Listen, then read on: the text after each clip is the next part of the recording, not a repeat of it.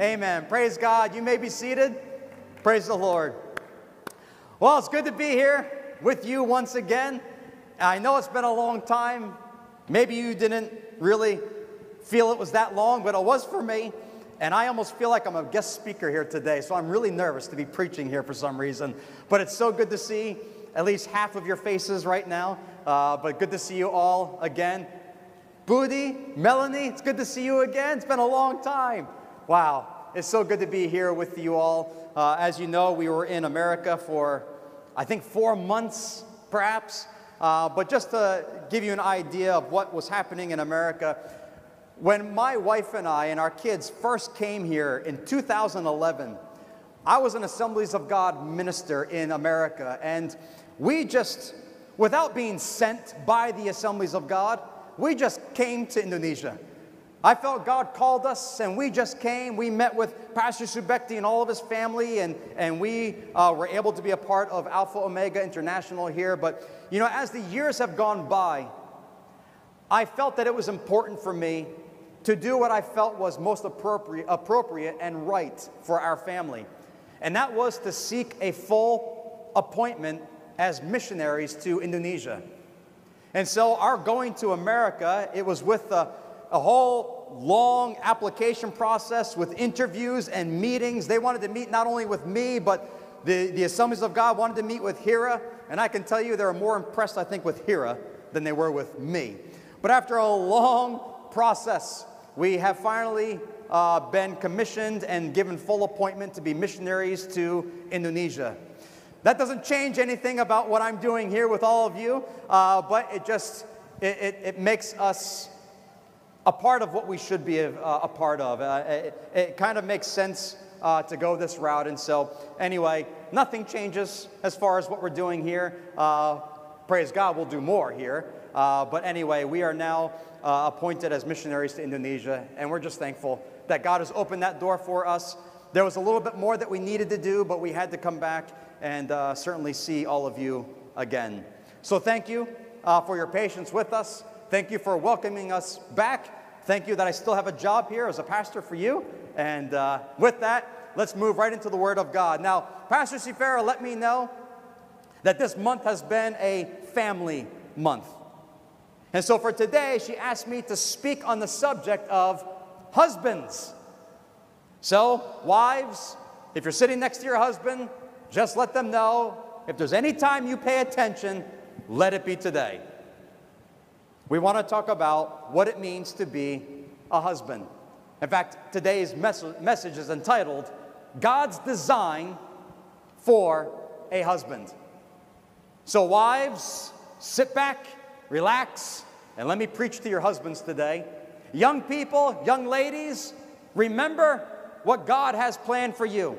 Young men, remember what the Lord says about you as you grow up and one day look for your own wife in this world. There's something for all of us here today, whether you're married or not. But let's begin today by opening our Bibles to Ephesians chapter 5.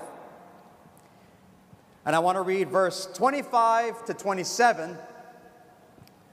And as you're turning to that page, would you stand with me in honor of God's Word? I can't tell you how happy I am to be here. Have I already said that? There's no church in the world, I can tell you, like this church right here. I'm just so happy to be with you all. Verse 25. Husbands, love your wives, just as Christ also loved the church and gave himself for her, that he might sanctify and cleanse her with the washing of water by the word, that he might present her to himself a glorious church, not having spot or wrinkle or any such thing, but that she should be holy and without blemish. Amen. You may be seated. God's design for a husband. God is good. Amen. God is good. That's who he is. It's what he does, and it's what he gives to us, his goodness. You know, from the opening verses of the Bible, the very first chapter of Genesis, the Holy Spirit reveals to us the goodness of God. Somewhere in the distant, timeless past, when there was nothing at all but God, God spoke the worlds into existence. Genesis 1 tells us that the earth was void, without form, uninhabited, and completely covered by darkness. And then God went to work. He commanded, "Let there be light," and there was light. And the Bible says God saw the light and saw that it was good. Good as God is good. And then he lifted the waters, an ocean from the oceans, and he created the skies. Land ascended, mountains towered above, oceans rushing swiftly down their slopes. God saw it all and said, "It is good." And as the sun, the moon, and the stars burst forth with light, the earth began to burst forth with life. From the birds of the sky to the creatures of the waters, and all of it was good. Good as God is good. In Genesis chapter 1, the glory of God is displayed. And the conclusion of God's work is repeated 6 times. It was good. It was good. It was good. And that word good in the Old Testament means beautiful. Genesis chapter 1 ends by telling us about what God created on the 6th day. It says that he created man in his own image. And it tells us that when he created man, he made them male and female. And he blessed them. And he commanded them to be fruitful and to multiply. And then when we come to Genesis chapter 2, Genesis chapter 2 fills in the details about when God created both man and woman. And in Genesis chapter 2, we read that when God made Adam and breathed life into him, God said to Adam, "I give you the earth to have dominion over all nature, even over the animal kingdom. The earth is yours. It's like a kingdom to you. You will rule over it and have it as your own."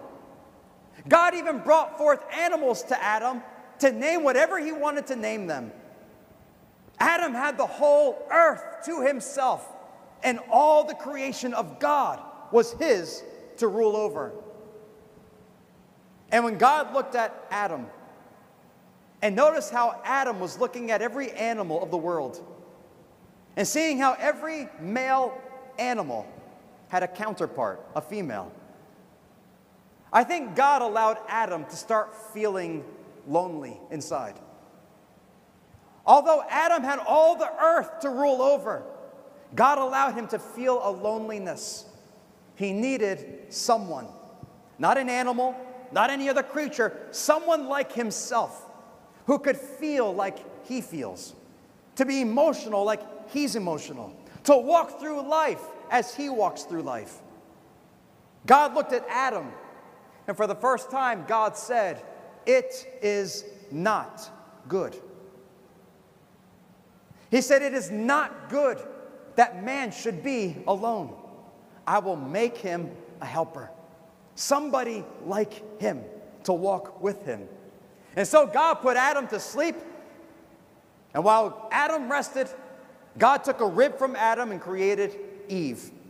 And when Adam woke up and looked at Eve, he must have been thinking that she was the most beautiful thing of all God's creation. More dazzling than all the stars of the universe was Eve to Adam. And then God concludes everything, and the Bible says it was very good. You hear that, ladies? It was only after God created the woman that God could finally say, "Now it is very good."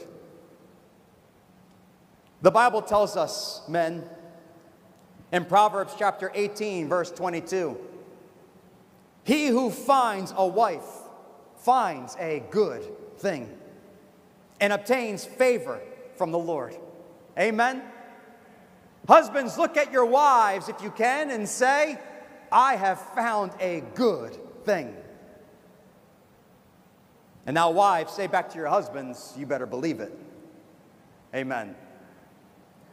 And now let's hear what God says about being a husband to your wife. What is a husband? What is God's design for a husband?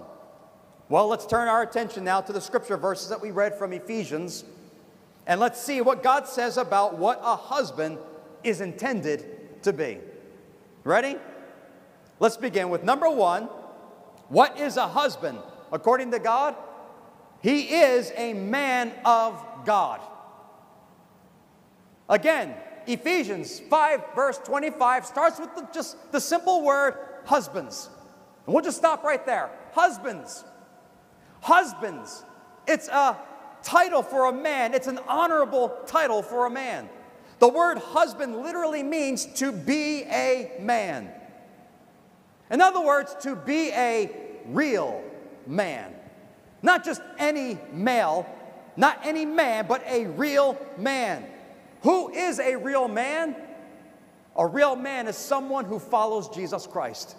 It begins and ends with Christ. Without Christ, we are not true men in the world. To be a real man is to live for Jesus.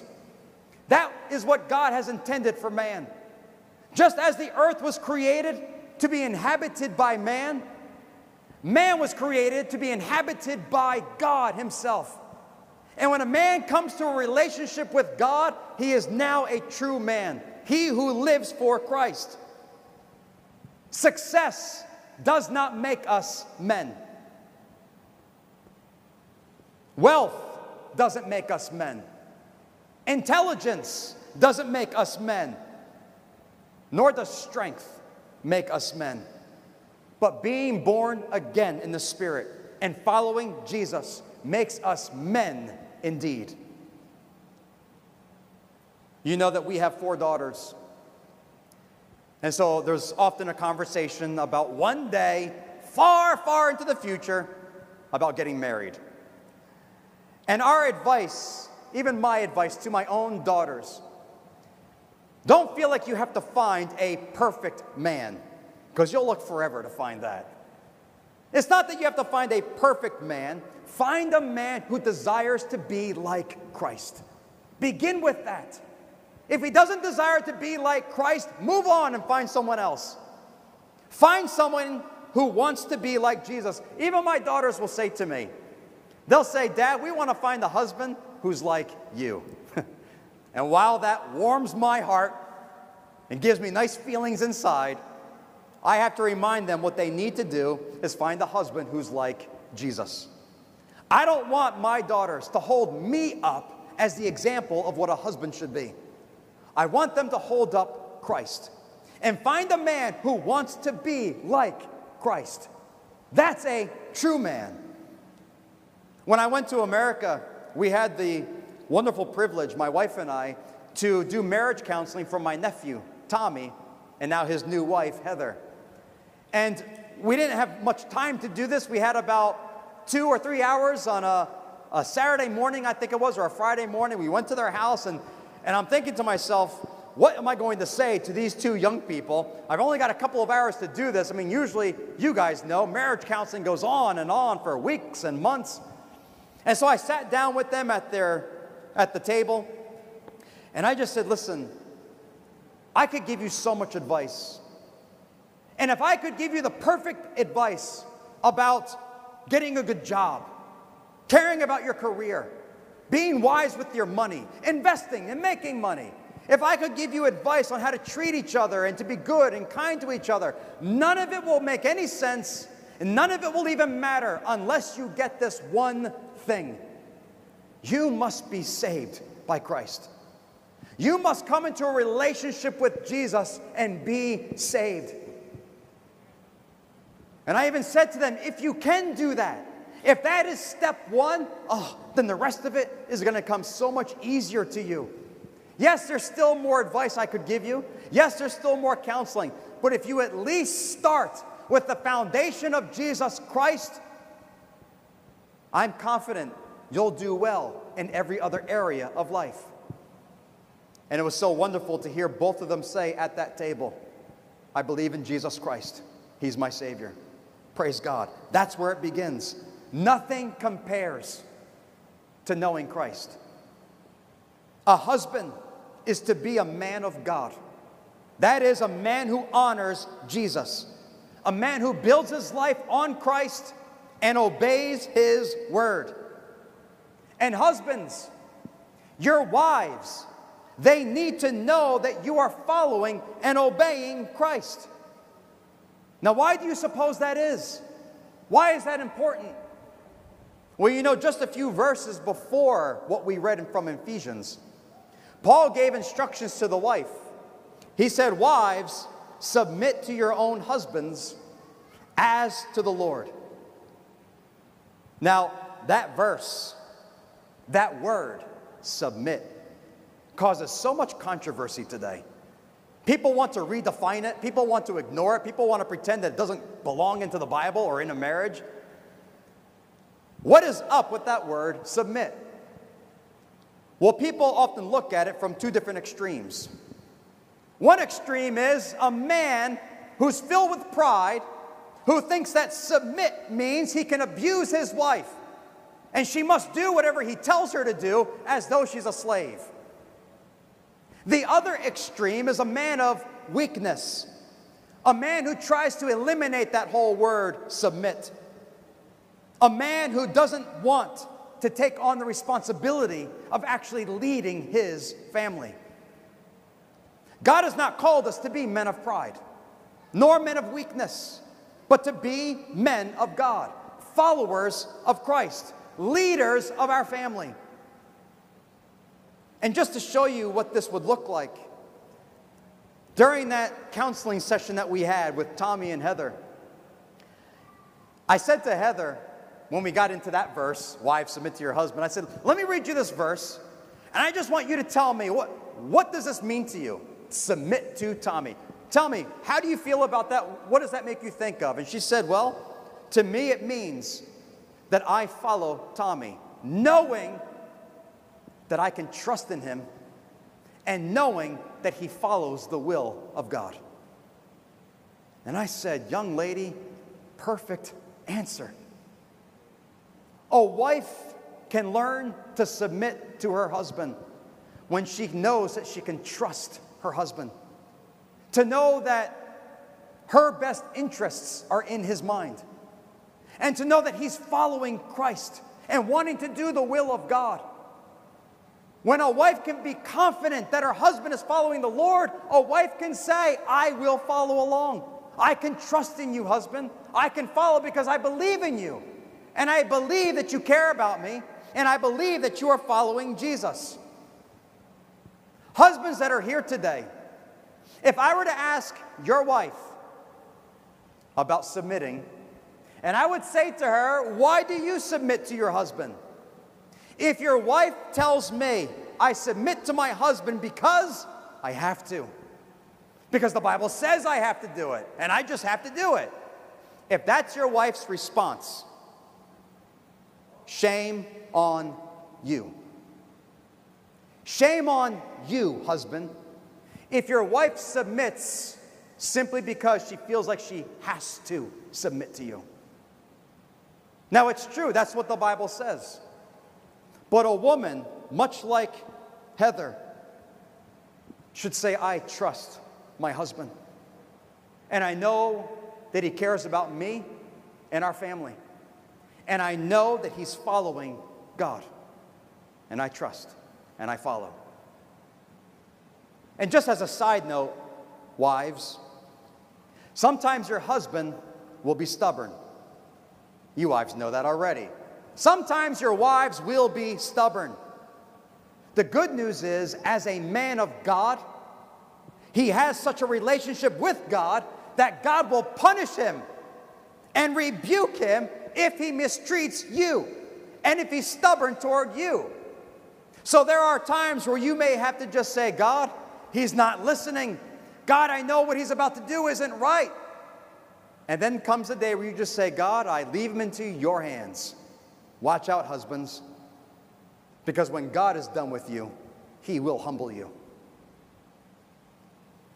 If you have a husband who's not a man of God, then in your submission, God will give you grace to endure. Either way, leave it in God's hands. If your husband doesn't want to listen, if your husband does what is contrary to God's word, don't worry, leave it in God's hands. God knows what to do, and He will rebuke husbands. Amen. Husbands, be exactly what that term suggests: an honorable man of God.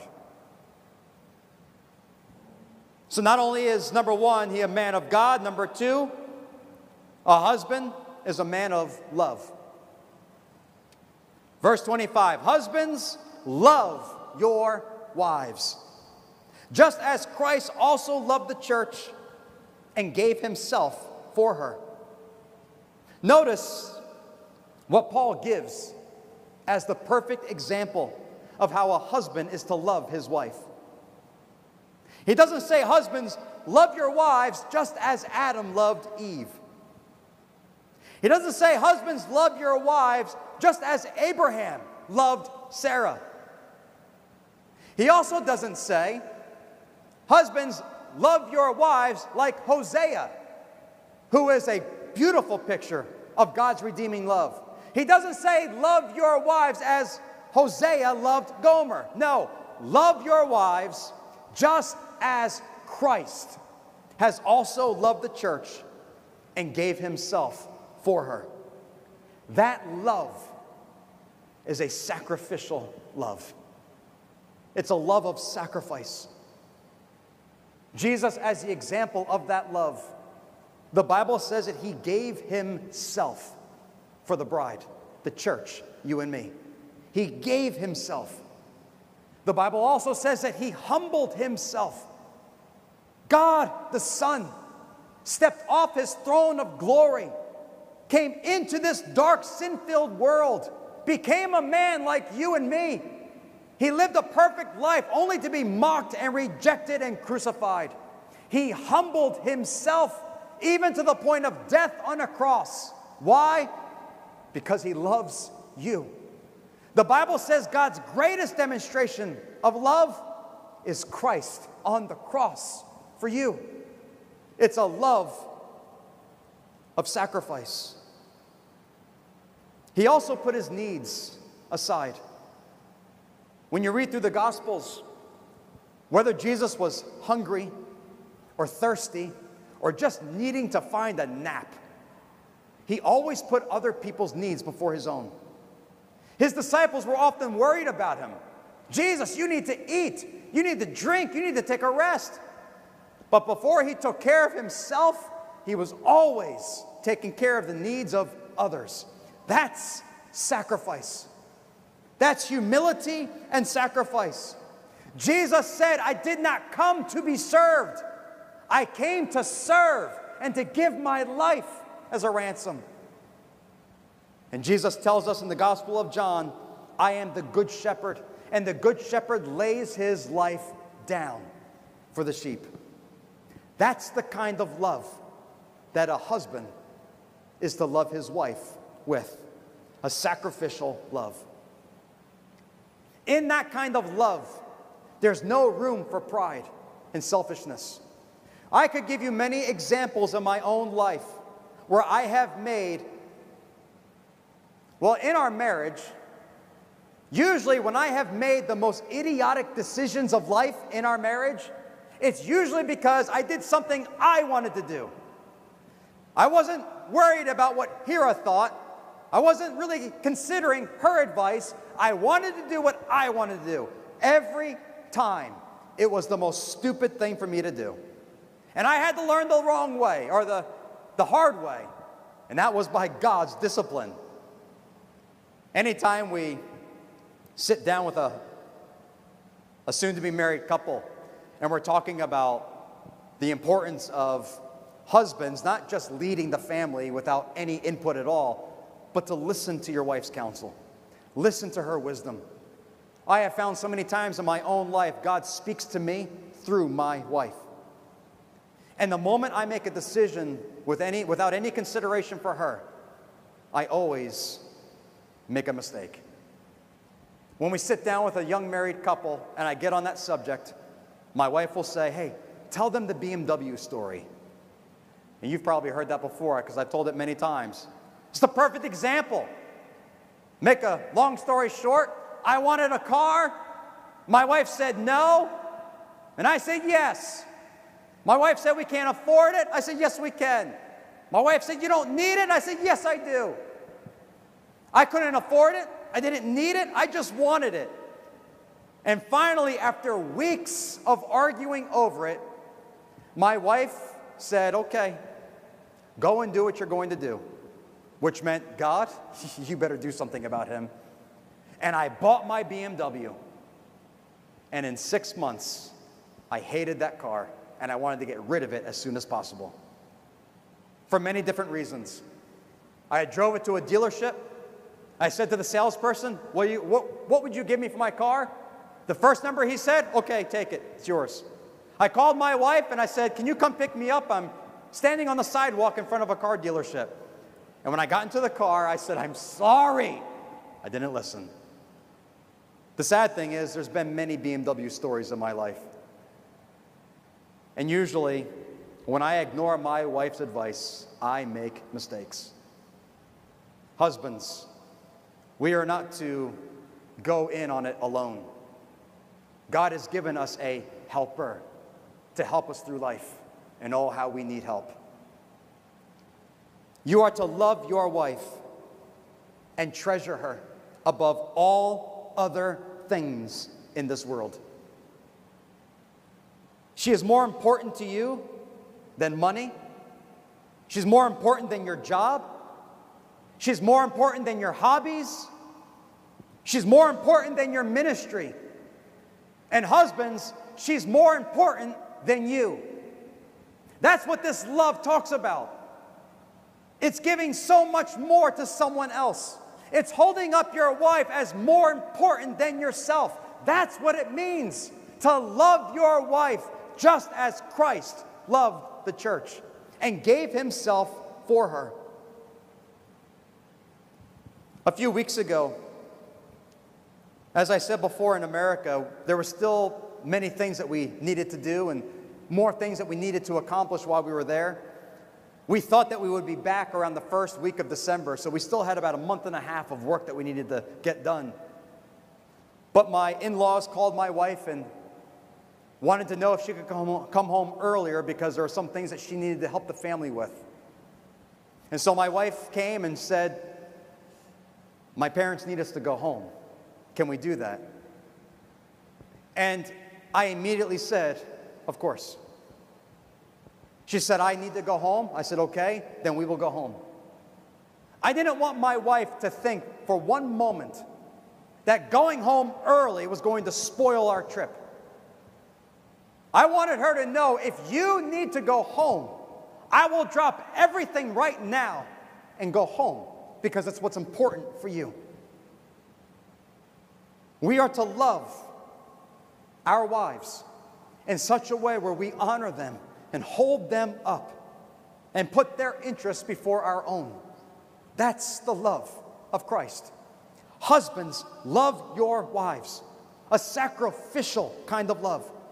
There's no room for selfishness, but always considering what is best for your wife and what is best for your children.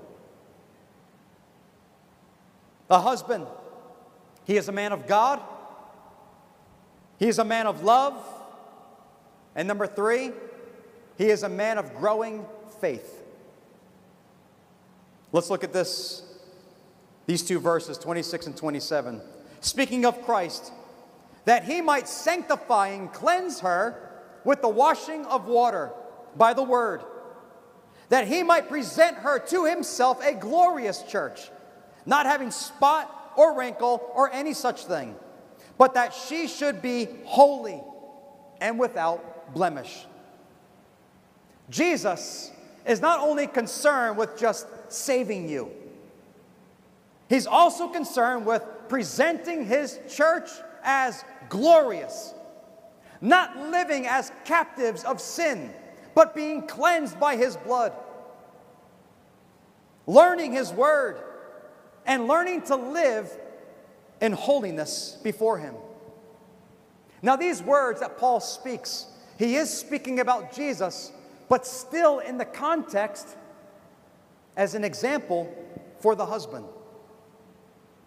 These words are given as an example of what a husband should be for his wife.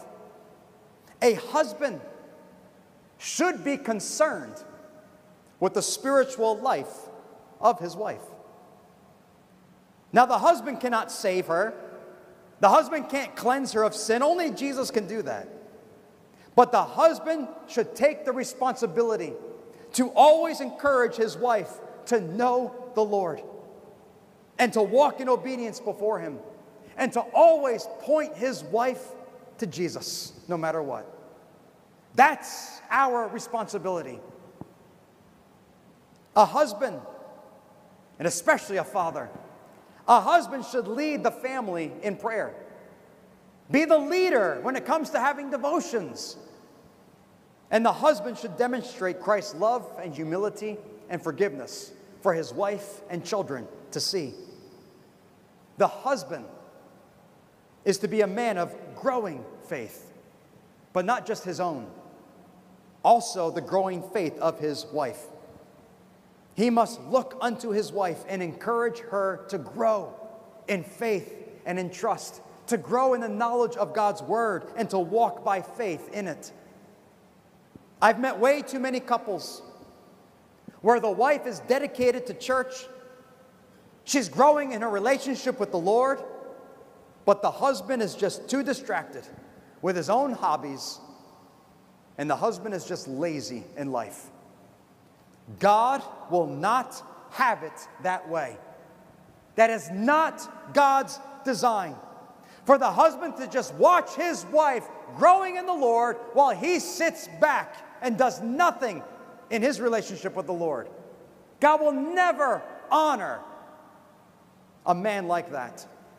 In fact, the Bible says in 1 Peter chapter 3, verse 7, Peter says, husbands likewise dwell with them, your wives, meaning in an intimate way, dwell with them with understanding, giving honor to the wife as to the weaker vessel, and as being heirs together of the grace of life, that your prayers may not be hindered.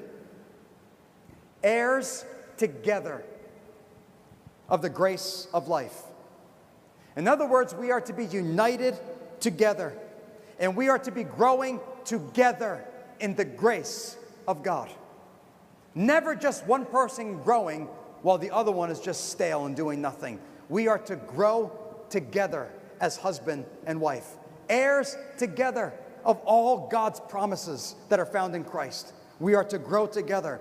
And when you face the trials of life and you face them together, trusting in God together, your prayers being made together, then those prayers will not be hindered. No, on the contrary, God will show Himself strong and merciful in your prayers when you are doing it together, united in faith. We can focus on the warning that God says, husbands, if you don't grow with your wife in faith, don't expect God to listen to your prayers. But look at it on the positive side. When you are united together and you lift up the prayer of faith, I believe God will demonstrate how good He is, how strong He is, how faithful He is, how merciful He is toward a husband and wife who have joined together in prayer. I can think of 2 times where praying with my wife, I knew it was powerful and effective. One time when we were praying for her grandmother who was dying in the hospital. At the time, her grandmother had many visitors coming in who were not Christian. The grandmother had just given her life to Jesus, but now all the non-believers are coming to try to persuade her to go back to her dead religion. And when my wife and I got to the hospital room, you could feel the thickness in the air of evil. You could just sense what was happening in that room. They weren't treating us nasty. They weren't mean to us, but you could sense something evil was at work in that room. And when we walked into that room, they stepped aside and we walked up to the bed where her grandmother was. And when we began to pray, it was just so natural to take each other by the hand. And when I took my wife's hand, I felt power. I felt the presence of God in that room. And I knew God was at work in what we were about to pray. In fact, I could barely get the words out of my mouth because I was crying, because I knew God was there in the midst of our unity. And when we prayed that prayer of faith, we believe with all of our heart her grandmother died with faith in Christ and is present with Jesus today. I remember praying like that again when our youngest daughter, Ella, was in the emergency room here in Cimarron. She had to go get a CT scan done because she was slipping into a coma and they knew her brain was swelling. So they rushed her to the scan to see how much swelling there was in the brain. And while she was in that room, I was able to FaceTime with my wife, who was coming back from Korea. She wasn't even here yet. And we were so worried. We were a mess. It was hard to even talk to each other because we didn't know what was happening. But we knew we just needed to pray. So even over FaceTime, looking at her face on my phone screen, we just bowed our heads. And once again, it was so hard to even let the words come out because of crying. But we prayed and we asked God to please show mercy. Be merciful to us, God. We both admitted that we have nothing without God. He is our only hope. And we prayed and we cried and we believed. Not only is our daughter with us today and perfectly healthy, but a day later in the hospital, her doctor came to us and she said, "You know, I thought for sure yesterday your daughter was going to die." She said, "I knew if she's going to die, she will die while getting a brain scan in that CT scan room." She said, "I thought for sure while in that room, that's when she's going to die." And I thought I was coming to this hospital to explain to her parents why she died. And when I heard those words, I remembered that was the moment where a husband and wife, heirs together of the grace of God, united in faith and in love, believing that God can do all things. It was in that moment that God showed up in that hospital room and brought a miracle to our life. God will show himself strong and merciful when a husband and wife unite in prayer. Amen. Husbands, from one husband to another, listen, we are to be men of God. We are to build our lives upon Jesus. If it's not on Christ, you are standing on sinking sand. And everything you attempt to build, it will come crashing down. And Jesus says, "Great will be your fall." But upon Christ, our lives are built on a solid rock, and we will not be moved. You will have that honorable title, husband, man of God. Be a man of God who follows Christ. Be a man of love, loving your wife, exalting her above your own needs, sacrificing your own desires and your own wishes, your own wants of life. Lay it all down for the sake of your wife and your children. Treat them as a treasure in this world, and you will allow no one to come and break in and steal what God has given to you. Protect them with your own life. Be willing to lay your own life down for your wife and children. And husbands, be men of growing faith. Be responsible not only for your own faith walk with the Lord, but watch over your wives as well. Be a gatekeeper for your own family, and make sure you are always encouraging, always pointing your family to Jesus Christ, always leading in prayer, always leading in devotion. Be a man, a real man, a true man. Be a husband. That's God's design. Amen. Praise the Lord. Musicians, would you come?